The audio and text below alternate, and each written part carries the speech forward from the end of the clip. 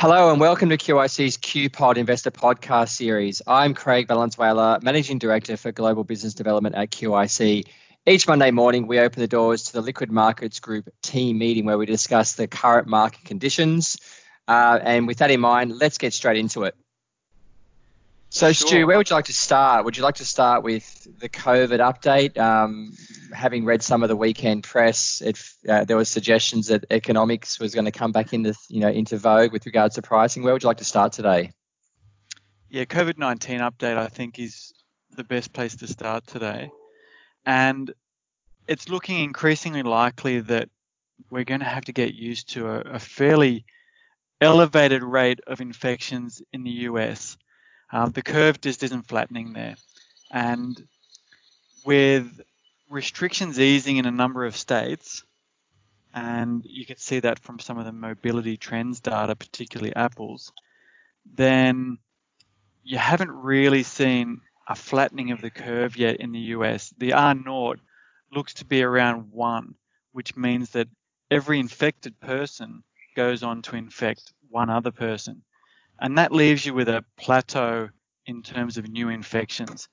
And that's pretty much the case that we saw with the first week of April. The average daily rate of new infections was probably around 35,000.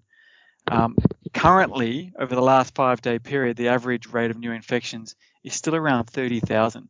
So even a month on, we still haven't really seen that dip. And part of that is that those early states that went quite hard on restrictions, and I put New York and New Jersey in that basket, they've managed to slow the pace of infections, but there are a lot of other states which are later to see the epidemic spread, and they're still hitting a peak rate of daily infections. But as we open up society in the US, it's hard to see that rate of new infections drop in a material way.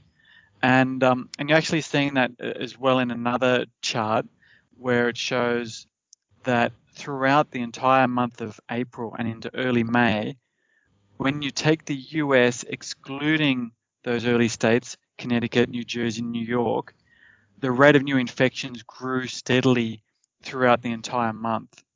And so this is really going to present a challenge for the second half, because at the moment I'd argue that the market's expectation is that we'll see this strong rebound in growth in the second half. It might not be a V-shaped recovery, but it's going to be strong enough so that people can project a return to normal, at least in 2021. But it's going to be hard to feel like you've got a return to normal if your new cases, new infections persists at around 30,000 a day. And the big danger is that the market and investors will realize that you won't get this strong rebound in the second half of the year, that you'll still feel challenged. The economy will still have this growth inhibitor into 2021. That's going to stress corporate earnings for longer. It's going to be a challenge to bring down the unemployment rate quickly as the economy doesn't return to normal. FOMC emergency measures would have to remain in place longer than expected. US government finances are going to be pressured for much longer than expected, and it's going to challenge that return to normal. And it's probably going to keep a lid on bond yields through deflationary impacts and FOMC measures, and also pressure the US dollar as the US economy lags the rest of the developed world in terms of that growth rebound. So I think that, tracking the rate of infections in the US is very important as they ease restrictions here, and this could become, one of the major themes in the second half of the year. Stu, do you think that's partially why we've had a lot of news over the weekend with regards to the Wuhan lab theory? Is that what's your take on that with regards to perhaps geopolitical strategy? Yeah, that's a challenge to markets as well, because I guess there's 2 points to make here. One is there's global pressure on China to investigate the source of the infection, and China at the moment shows no interest in following that up.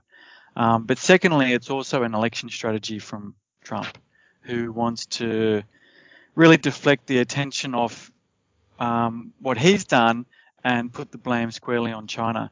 So what this provides for the market is more uncertainty going forward, because we did have that trade deal. We do have that trade deal in place, and there is potential for that to unravel or new tariffs to be imposed as Trump tries to, I guess, escalate the war of words with China. Bev, Stu just mentioned before the impact or potential impact on bond yields. Could we possibly just get your view on how, if this situation plays out that Stu's just described, the growth inhibitor for 2021, rising unemployment, your view on bond yields, and also any updates with regards to bond yields over the weekend?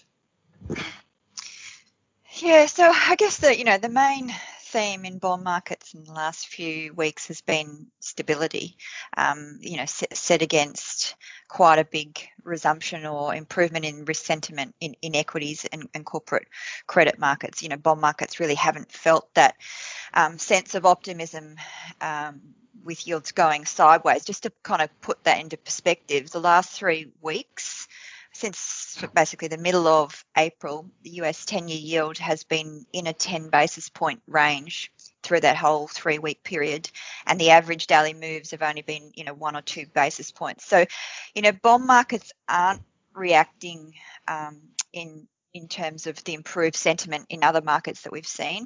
They're not reacting to economic data as it's coming in, and we've seen just a whole, series of data just in the last 48 hours with the release of global PMIs for April coming in still extremely weak levels. Bond markets are not reacting to those either. So right here and now, I think bond markets are kind of caught between, two, big offsetting forces, and one of those is obviously, as Stu mentioned, the realization that central banks are going to have to keep rates at zero for a very long period of time. They're going to have to be doing QE and broad easing measures for a long period as well.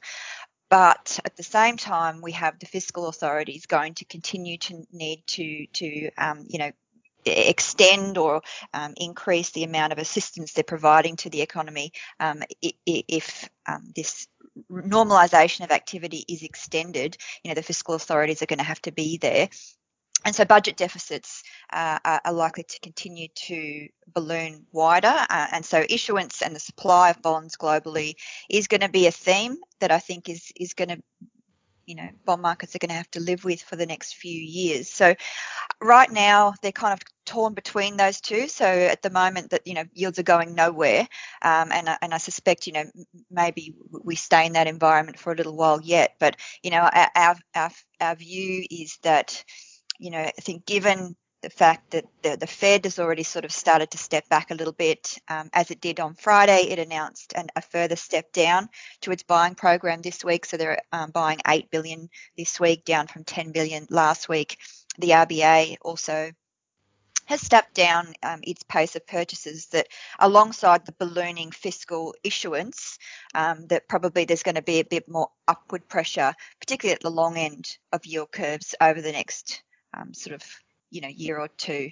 And look, this will take a while to play out. As Stu said, I think, what we've seen over the last month is, obviously the depths of despair of March are behind us, and the market is quite confident that perhaps we're past the peak in terms of global new cases and looking towards the normalisation.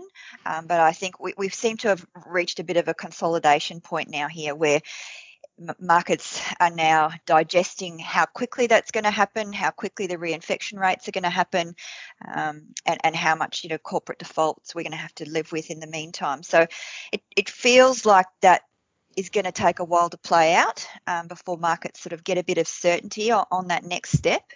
And for now, bond markets sort of caught in the middle and doing very little. And Bev, would you say that's a similar view you take on inflation at the moment as well, just given you've got all this fiscal stimulus, but you've got also these competing forces? Do you see inflation sort of behaving in a similar way? Look, it's very similar in that we know in the short run, when I say short run, I mean probably several quarters, that there's going to be a lot of disinflationary forces brought about by the contraction in economic activity that we're living through right now. I think there's no question that it's going to be a downward influence on inflation. How big? We've talked about that over the last few weeks as well. The broad range of uncertainty here is very large. We could get some very big numbers, but the uncertainty for us, and this is more of a longer term thing, 5 years down the track or 10 years down the track, if we do manage to come out of this, in the next couple of quarters and back to sort of some sense of normal, whilst we still have enormous amounts of balance sheet expansion from central banks, enormous amounts of fiscal expansion from the government authorities, that I think it just leaves open a range of prospective inflation outcomes that perhaps we haven't had in the last 10 years, where we've had a lot of monetary stimulus, and it's very clear that the last decade of pure monetary stimulus alone does very little in terms of generating inflationary pressure. But having that monetary stimulus alongside fiscal stimulus is a new set of combinations that I think we haven't really seen what that sort of stimulus can do. So I think for us, it's not a view that we're going to see upside inflation in the next few months. It's certainly not that at all. It's just one that longer term, the range of inflation outcomes are probably more uncertain than they've been in the past, and people should be thinking about some prospective inflation risk premium further down the track. Thanks, Bev. You mentioned issuance is going to be a theme. I'm just wondering if that's a good time to pivot to Paul and Richie on the credit markets. And Paul, I know that we've got the Euro update coming out tomorrow, so is it a good spot to sort of stay in the credit space? And is there any key updates there with regards to, I suppose, global credit indices before we move into single names? Just before we go into I'll let Richard sort of cover the indices and whatnot, but the ECB announced last night the PEPP information and PSPP information. What we talked about last March was massive. We were shouting a lot about things called capital keys and all of these wonderful acronyms that we use. But what that essentially means is that the ECB's announced last night that they bought an additional 6.4 billion Italian bonds in April. That equates to, I think, if my calculations are right, roughly about 46 billion extra in Italian bonds. And who suffers from that? That's right, that's German Bunds have been the exact change of that. So essentially, ECB's unlimited QE is coming into fruition, as we sort of had stated for a while. And that's quite significant, really. What that means is it's not just backstopping, the lower rates and whatnot. They're really financing Italy at these lower levels. So I think that's a very strong sign. And goes to what Bev said, right? It means yields remain anchored. It means a lot of things, but it also means a lot of supply going forward as well. So that's just an update from ECB there from me. Richard, you're still on the macro side? Yeah. So credit spreads moderately wider sort of over the weekend. E-minis at last night. Equities were up a little bit. I think the big news in credit market, or continuation of the big news, is really the Fed coming out and saying that both the primary and secondary market corporate credit facilities is expected to begin purchasing eligible securities in early May. So additional details on timing will be made available closer to the time that those dates approach. The starting of this actual purchase by the Fed could further support credit markets, despite the rally we've had so far. And it is incredible, and we have talked about this a number of times, how much the credit market has taken from just the Fed even talking about buying credit securities. And really, the Fed solving the liquidity issue just with drawboning alone. And, now as we move into early May, we're obviously going to see those purchases actually come into fruition. So, the performance of spreads will be, a function of these Fed purchases, but also, the sustainability and strength of the economic recovery ahead. And that's really the difficult part to know. But clearly the markets to this juncture have taken great solace from the fact that central banks and governments with their fiscal spend are really helping here. So we sort of move into the next stage of what the economic recovery looks like. And those comments that Stu made around, that hinges also on, how COVID kind of morphs in society as well is important.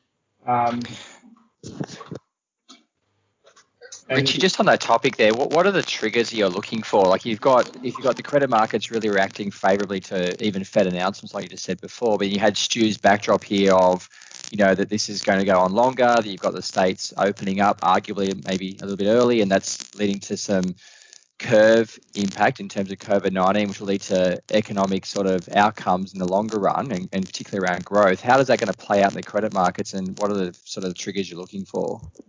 Well, I mean, like everyone else, we'll be watching like the economic data, and obviously the data to this point, everyone's discounted it because we know we've got sort of COVID and we've got the shutdown, but obviously then going through time as we come out of the shutdown, how does that recovery look? And then, so that's sort of the macro sort of side of things. And that's also impinged by what's happening with COVID and the recovery or not, and the infection rates and all the stuff we've been watching over the past few months. And then I think on the macro side, and maybe Phil can sort of talk to this, but really then it's around the announcements that we do get from the different corporates and how, their balance sheets are coping with this stress and what their profitability looks like, and then what they're doing to keep their balance sheets strong and to keep that platform strong, and to enable them to survive through what might be a pretty bumpy path for markets and macroeconomic conditions. Phil, anything to add to that, I guess. Yeah, Craig, I'll just add to that. And I guess what we're seeing in reporting season so far, so at a high level, just as an introduction, so we're about 60% of the way through the US Q1 earnings season. And in terms of the blended results that Stu's talked about in the past, that's a combination of the 60% that have reported to date and the consensus estimates for the remaining 40%. So we're looking at a year-on-year first quarter decline of about 13.7%. And that's actually less than it was a week ago, which was down 16%. And that's a function of some better than expected results from healthcare, the likes of Gilead, also energy. So Exxon, Chevron reported last week and had better than consensus results. And then some of the tech stocks, the big tech stocks, Apple, Microsoft, beating as well. And then, but if you think about what's going on in the outlook side of things, so for many industries, they're citing a high level of uncertainty over the outlook for earnings, and many of the cyclicals and the transport retail focused sectors are pulling their guidance and saying that Q2 is likely to be the worst. And that's not a surprise, but it just indicates that at a corporate level, the real impact is getting harder as we go into this quarter now, into the June quarter. But that leads us to what we're seeing in that credit versus equity, a bit of divergence over the impact. So the creditor-friendly measures that we've been talking about, such as bolstering liquidity through increasing the revolving bank lines or through issuance in markets where it's open, particularly the US dollar market.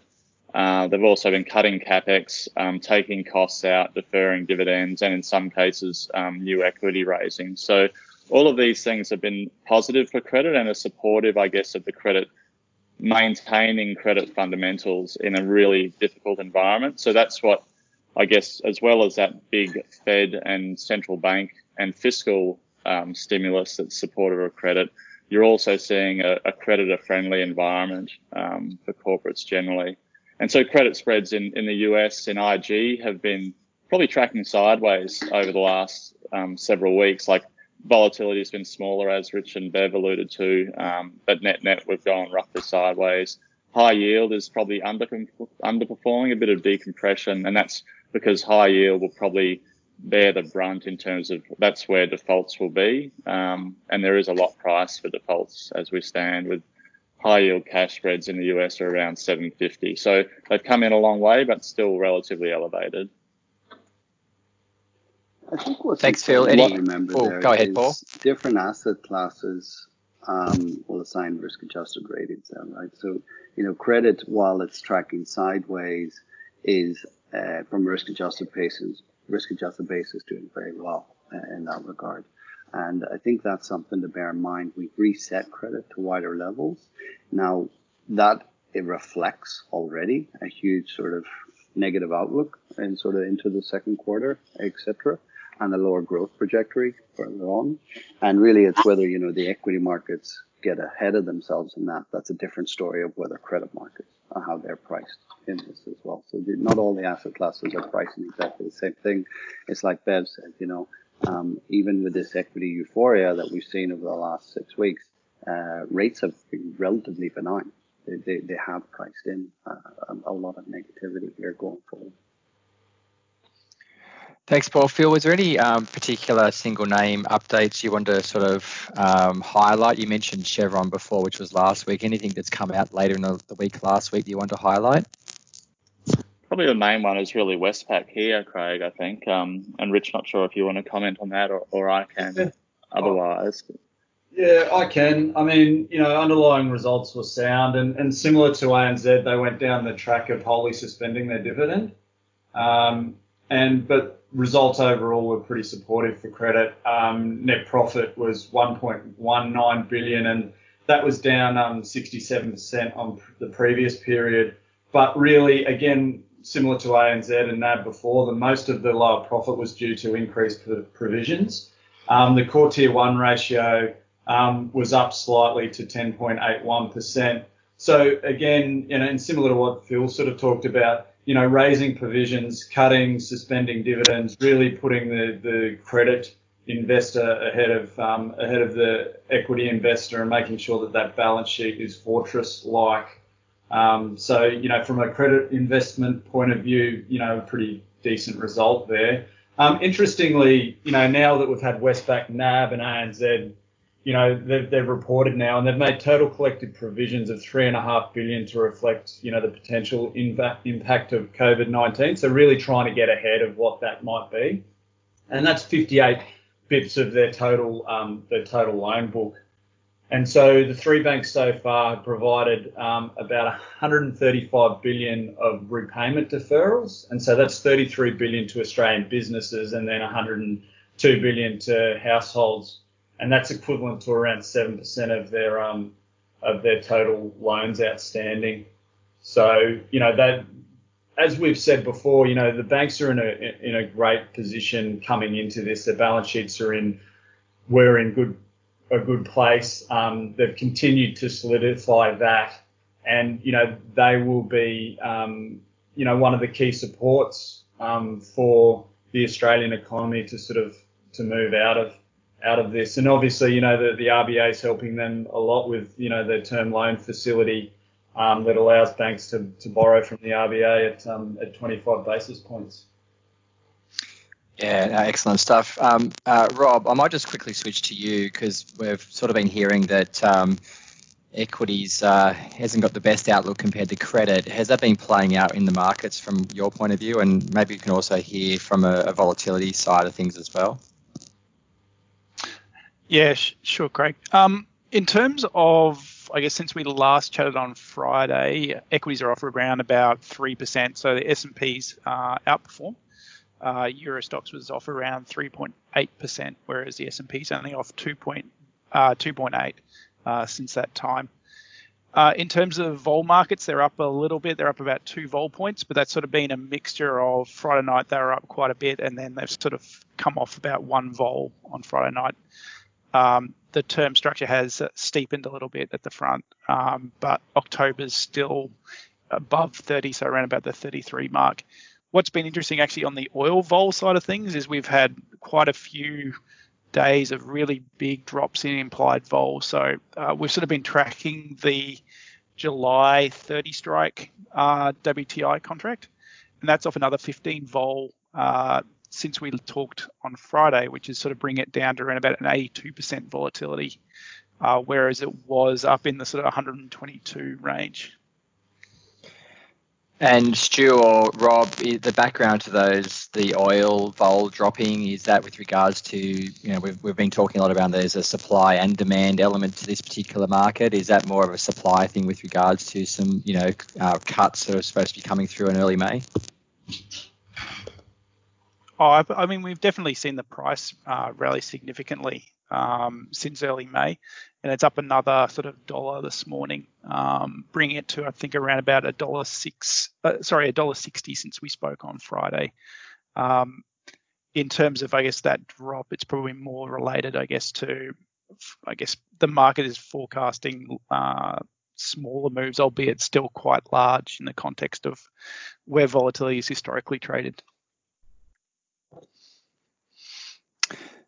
Thanks, Rob. Stu, you mentioned before the US dollar's likely to be under some pressure in the future. Is there an update on currency markets for us to be aware of in the respite of, we just had an oil update then, and we also had the general market update? Yeah, I'd probably just caveat the US dollar under pressure is more of a longer term story if things play out as was outlined earlier. So day to day, you're probably not going to see that come through, and we're still not seeing a huge differentiation between currencies based on their performance, if you like, of tackling the coronavirus. But at least over the last few sessions, there hasn't been much of a theme in currency markets. There's a bit of a mix of emerging markets on top of the performance table. At the bottom of the performance table, the US dollar's done okay against some currencies, but weakened against others. So, yeah, really not much of a theme that you can really take away from it. Thanks for that, Stu.